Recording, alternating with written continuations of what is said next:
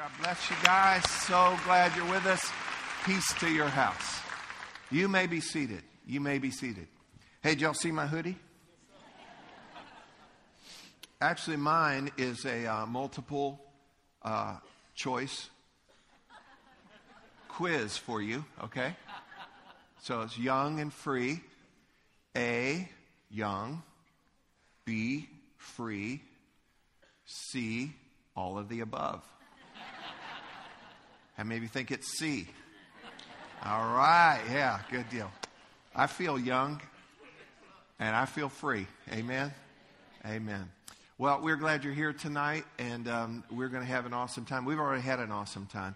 And I just got to say this, too. I mean, we give all glory, all honor to God, but I'm so grateful to God and so grateful for our team, our staff, and just two of our pastors that are up here tonight. I'm so glad they're alive, and I mean alive in God. I just felt their passion, their heart. Pastor John just laying out that song, I'm Redeemed. Pastor Head-On sharing and just his heart coming through. And I'm just so grateful. You guys should be blessed. You have pastors that are alive, So, amen. All right. Just before we get into the word tonight, our son Joshua, thank y'all for praying for him. He is finishing up a trip to Africa with Bloodwater, which is they drill water wells and set up HIV clinics, and just a wonderful, noble work of what they're doing. So he was doing videography and interviews and different things, and Alicia got to FaceTime with him this morning. He was in a mall in Nairobi. Have you all been to that mall? And he was in a Cinnabon. No, I'm teasing. No. But they got to share, and Alicia said she could just, hear his heart, how full it is, and what all that they've experienced. Right now, while I'm talking, he's in the air with the team going to Amsterdam, and they'll be in Amsterdam for a couple days, and then back to the States. And so, thank you for your prayers. I just real quick.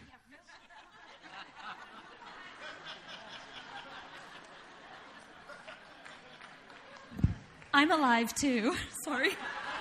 She's alive. No, I really felt, I shared it with him. I was FaceTiming when he left to take Gabe to school, and when he got back, I said, I just have to tell you what Josh relayed. He was in 3 countries, Rwanda, Ethiopia, and Kenya. And the beauty, the people. He said, above all, the people are his favorite part. But Rwanda, that was their first stop. And he said, we only know of genocide. You hear Rwanda, you think genocide. And he said, Mom, that's a very tiny, tiny country as far as Africa goes. And he said, they are torn apart and defined by genocide, but they refuse to allow that to define them.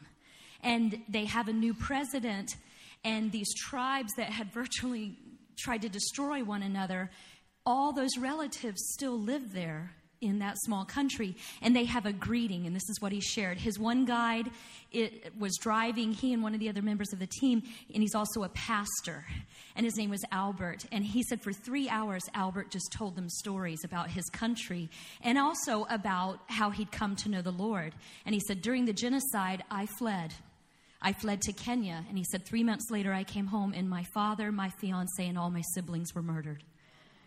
And he said, I could have killed a man for looking at me wrong. And he said, but I came to know Christ, and I came to know forgiveness. And he said, and now I wouldn't hurt a fly. But he said they have a greeting in Rwanda. They don't just say hello. They say, komare, komare. And it means be strong, have courage. And he said, it's what you say to somebody who's falling and you're helping them back up. Komare. And he said 3- and 4-year-old little kids that would chase his Jeep through town while they were driving are yelling out, Komare, Komare. And the president told him, he said, this is about an emotional strength, because you now must live among the people that killed your family, but we are one and we will be reconciled. I was blown away, and I thought America needs some Komare. But I wanted to share that with you, what reconciliation. Thank you, baby.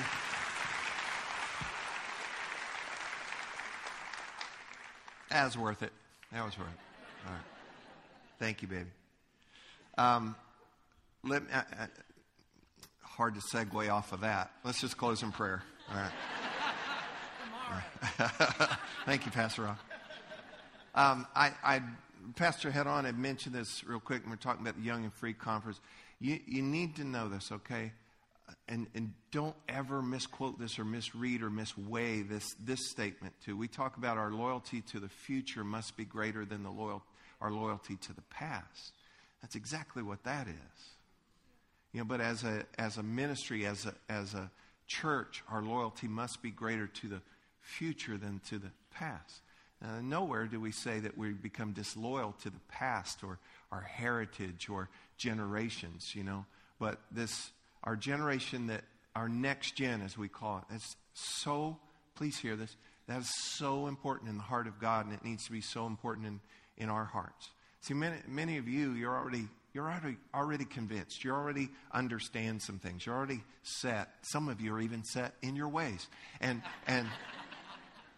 we've got a whole generation. I was talking with Pastor Ryan back there because room 405, one of the rooms that you helped to redo, is beautiful. It now becomes the room for Fuse and for C20, and is just, some of you will understand that it is tricked out, and lights and sound, and there's more coming to it, and I'm just so pleased in there. And I was talking to Amber, who's on our worship team, and she works with Next Gen Worship too.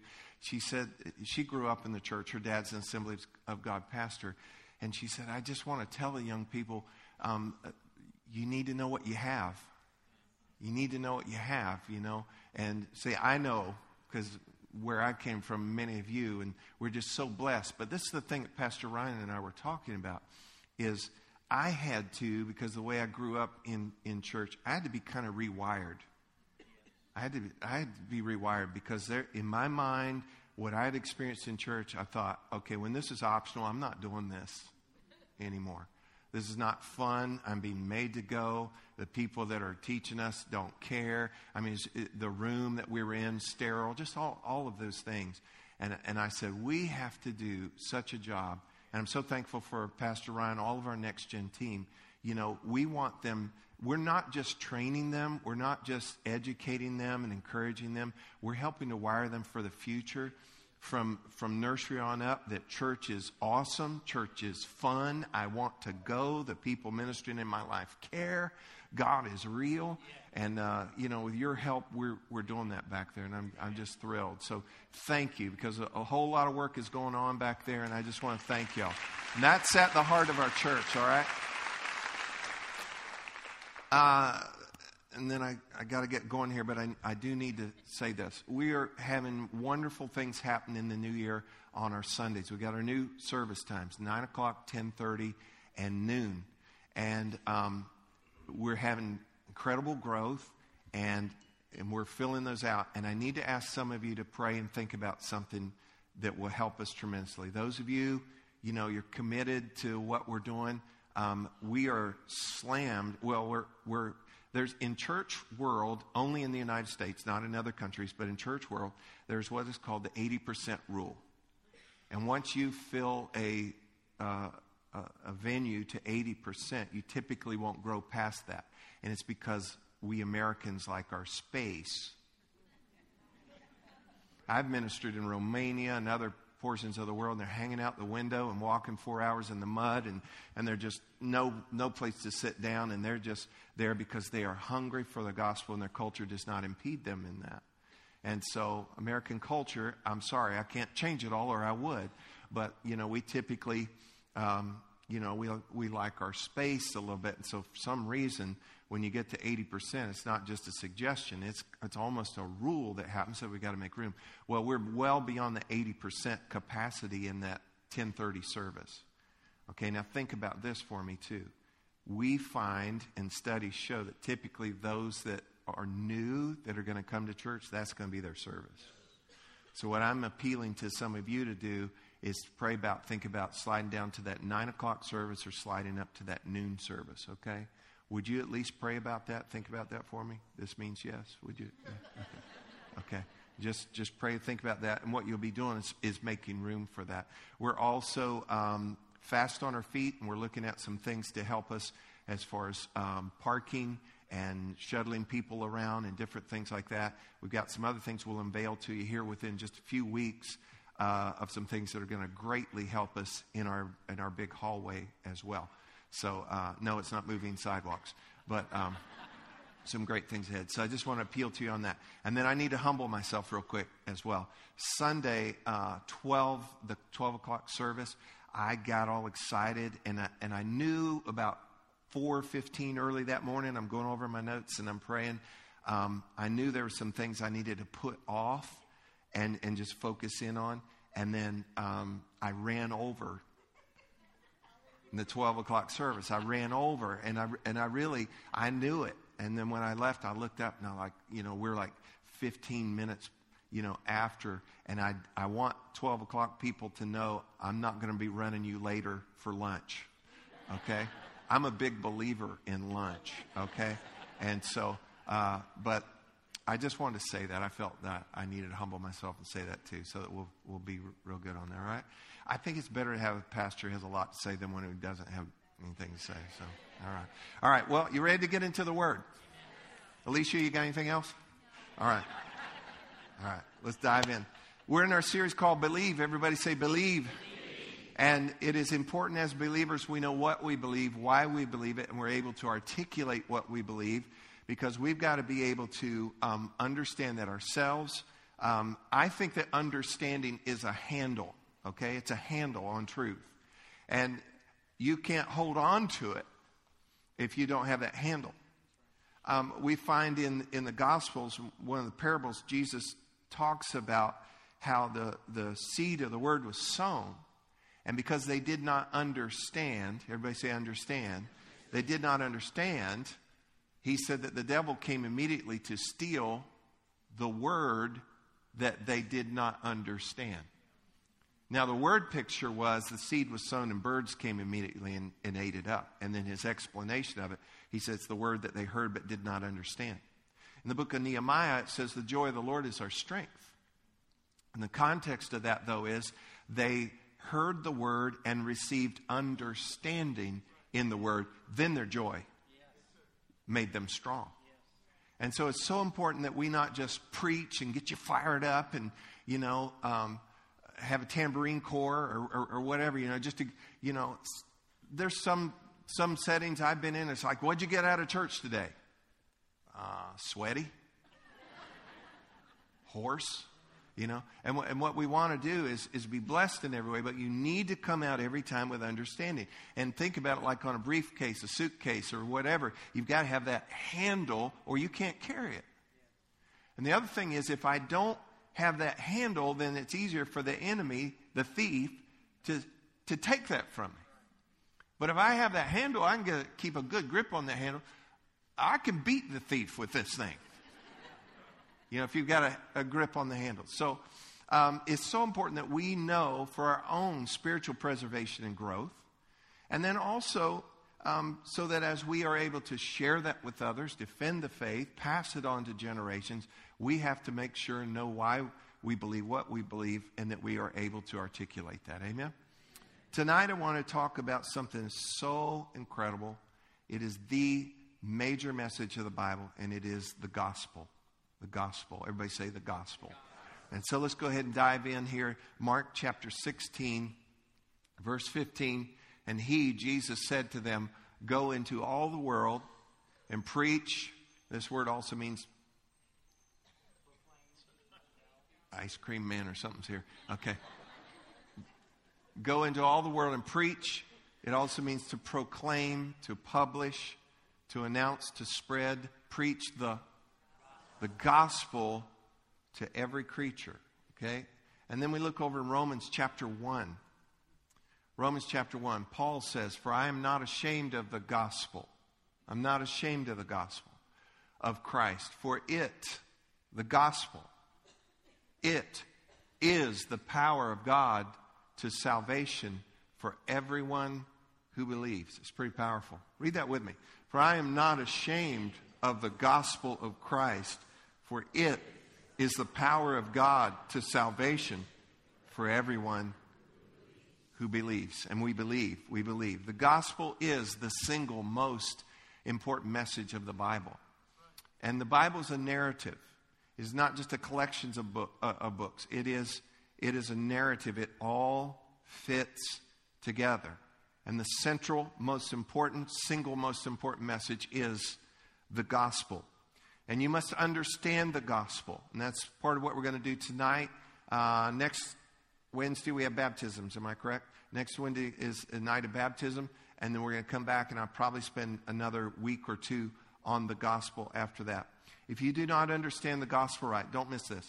If you don't understand the gospel right, you're going to either end up with a false hope or false guilt. Okay, so you have to understand this. And I know far too many people over the years, they either had false hope or had false guilt.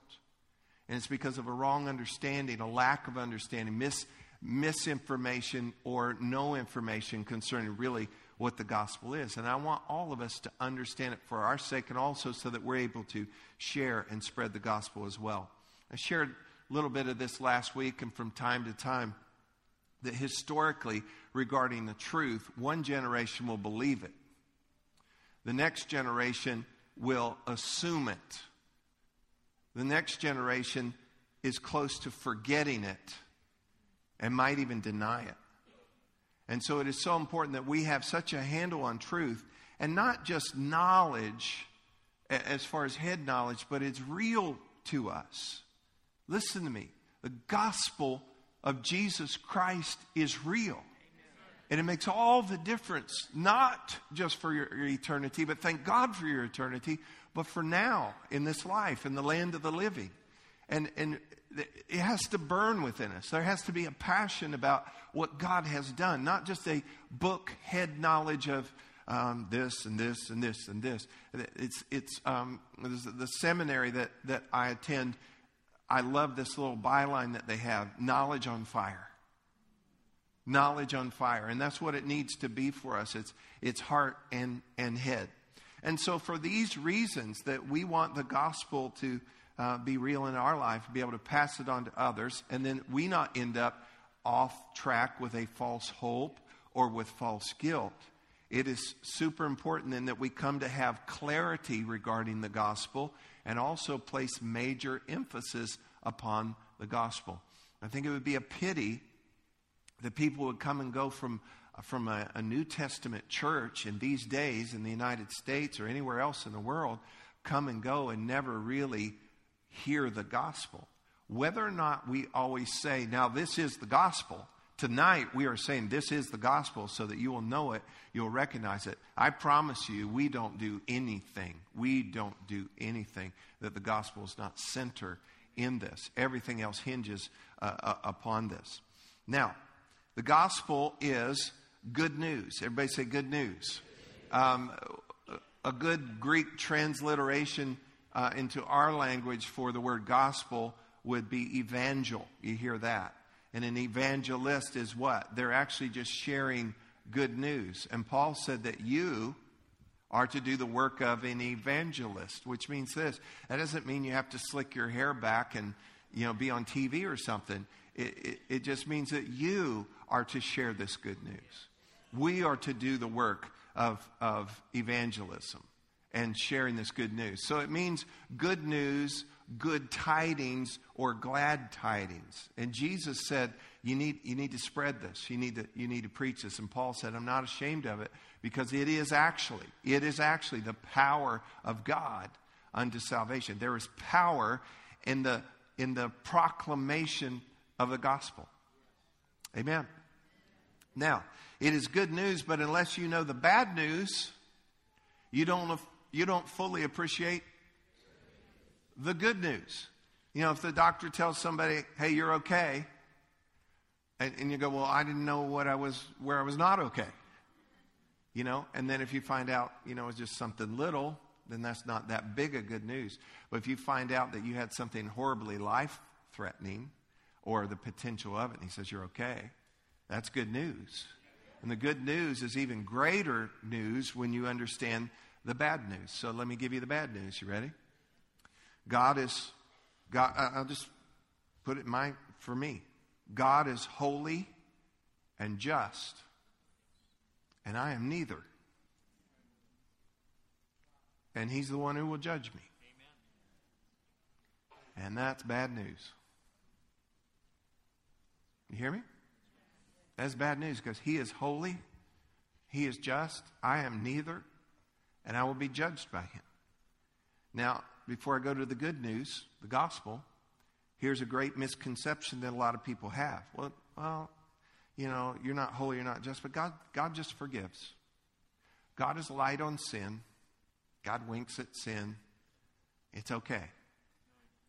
Here's the reality, though. He paid such an incredible price for our forgiveness and for our justification. You know, if God was going to wink at sin, he would have winked at sin when it was going to cost him. You know? And he didn't say, oh, wow, they've messed it all up. The wages of sin is death. Somebody's got to pay this.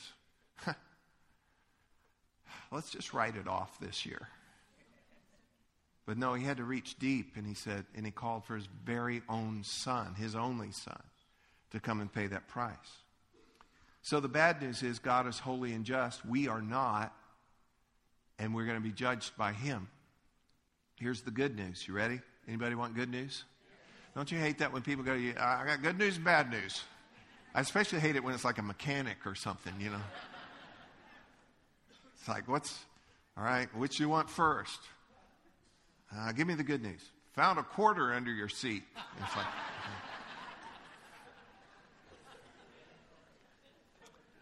Here's the good news. Jesus Christ died for our sins and then was raised for our justification. God is holy and just. I am neither one, and I'm going to be judged by a holy and just God. Ruh-roh. But Jesus Christ came and died for my sins and was raised for my justification. Look at this in Romans chapter 4, verse 25. Who, Jesus, was delivered up because of our offenses. Say my offenses. And was raised because of our justification. Now, justification here actually means freed from guilt. Y'all should at least crack a smile on that one. Me, you, every person, look at me, guilty. We had sinned. All have sinned. I'll get to that in a minute. All sinned. Guilty. Guilty. Owed a debt we could not pay. Jesus came and paid a debt he did not owe. And then he was raised. Wait, it gets better. Then he was raised so that we could be declared not guilty. Now, I'm not even going to pretend. You shouldn't either. But I know I was guilty. So you don't just walk that one out. See, told y'all all along, you know. No, it's like I know it. And he stepped in, took our place, paid our debt, and did all the paperwork, so to speak, so that legally and vitally we could be declared not guilty. So in the eyes of God, through what Jesus Christ has done for us, he's holy and just. So are you. Amen. And we'll be judged by him through what Jesus has done. Take Jesus out of that equation. Bad news. But I've got gospel for you. I've got good news. Jesus stepped in, took our place, paid that debt, declared us raised for our justification, and we're free. Hallelujah. Come on, let's give that to the Lord tonight.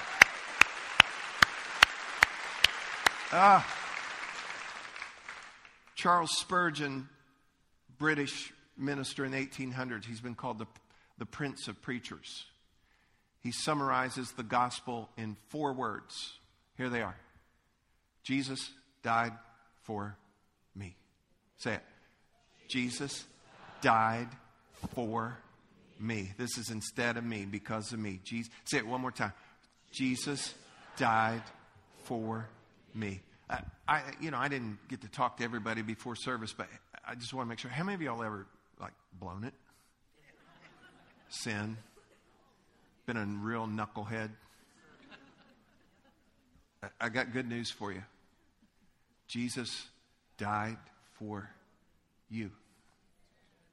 That's the gospel. Now let's break it down and expand it just a little bit more here. The gospel this is the centerpiece of the gospel. But you have to get the whole story. So included in this, that's the centerpiece, but it includes this. Incarnation.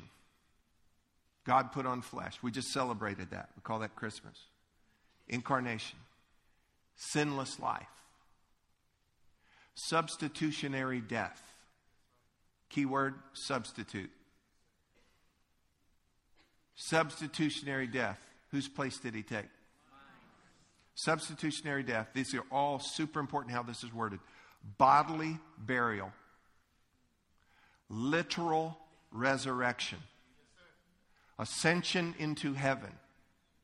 Imminent return. Jesus died for me. Jesus died for me. But keep that all in mind. This is the gospel. Incarnation.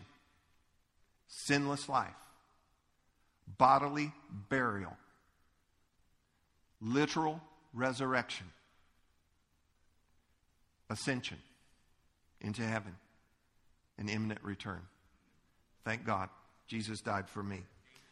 In 1 Corinthians 1:17, New King James, for Christ did not send me to baptize. Paul is talking here. Christ did not send me to baptize, but to preach the gospel, not with wisdom of words, lest the cross of Christ should be made of no effect. Now we're losing a little bit here in translation. Actually, and this is kind of funny, the Message brings it out a little bit further for us, and this is a paraphrase here. God didn't send me, Paul is saying, God didn't send me out to collect a following for myself, but to preach the message of what he has done, collecting a following for him. Watch this. And he didn't send me to do it with a lot of fancy rhetoric of my own, lest the powerful action at the center, Christ on the cross, be trivialized into mere words. And so what we have to do is keep the gospel clear. There has to be clarity and simplicity. Clarity and simplicity. I have to read a lot for school, and I read a lot for studying anyway. And some commentators, some writers make it so thick, so complex. It's like you just want to walk away and go, I'm sure that's awesome. But we have to keep it clear. We have to keep it simple, and it is. The only complexity is on his part to pull it off, to do it, and to find that even before the foundations of the world, Christ was slain. Nobody had even breathed yet. And yet God had a plan of redemption. He had the good news in place. Was he planning on us messing up? No, but he's God. And God is able to see and declare the end from the beginning. And so he saw this. He foresaw, and so he provided. God provides for himself the ram. It's all through the Bible. So let's break this down real quick. All have sinned. All have sinned. Anybody here not sinned? Okay, good. It's all have sinned. Look at this in Romans chapter 3, verse 23. For all have sinned and fall short of the glory of God. Look at this in Ecclesiastes 7:20. Not a single person on earth is always good and never sins. So let's just get this out of the way. All have sinned. All have sinned. Secondly, the penalty for our sin is death. The penalty for sin is death. Romans 6:23. For the wages of sin is death, but the gift of God is eternal life in or through Jesus Christ our Lord. Huge gospel verse right there. The wages of sin is death. We all sinned. And sin, the penalty for that is death. But the gift of God is eternal life in Jesus Christ our Lord, which takes us to the third place here, and that is this. Jesus Christ died to pay the penalty for us. So all have sinned. The penalty of sin is death. Jesus Christ died to pay the penalty for us. Romans chapter 5, verse 8. But God demonstrates his own love toward us in that while we were still sinners, Christ died for us. What an incredible verse. Why don't you read it out loud with me? But God demonstrates his own love toward us in that while we were still sinners, Christ died for us. So, the gospel. Everybody say the gospel. There's only two responses to this. You either accept the gospel or you reject the gospel. Some people say, well, I'm just putting it off. I'm just delaying it. Whenever you delay, it actually falls under the category of rejection. And you begin to harden yourself toward full rejection. There's never anything to be put off. So let me just kind of pull this to a close. We're going to continue on this week after next for another couple weeks. But here's the thing. God is holy and just, and we're not. Jesus came and paid the price for what we had done. All sinned. Penalty for that sin is death. Jesus stepped in and paid that. Now watch this.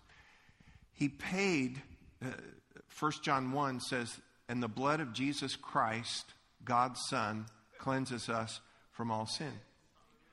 He was the propitiation. 1 John 2, 1 and 2.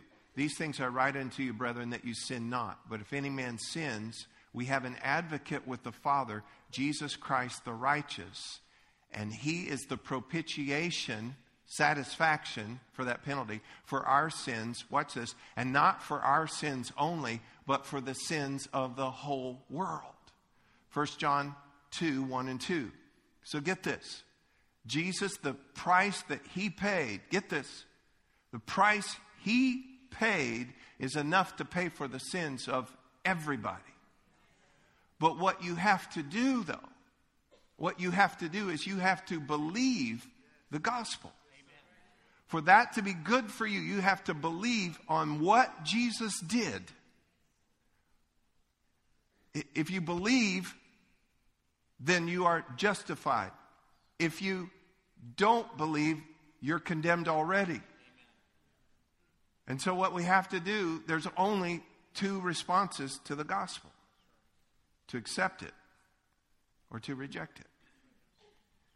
And I want to give you that opportunity tonight to just get that settled.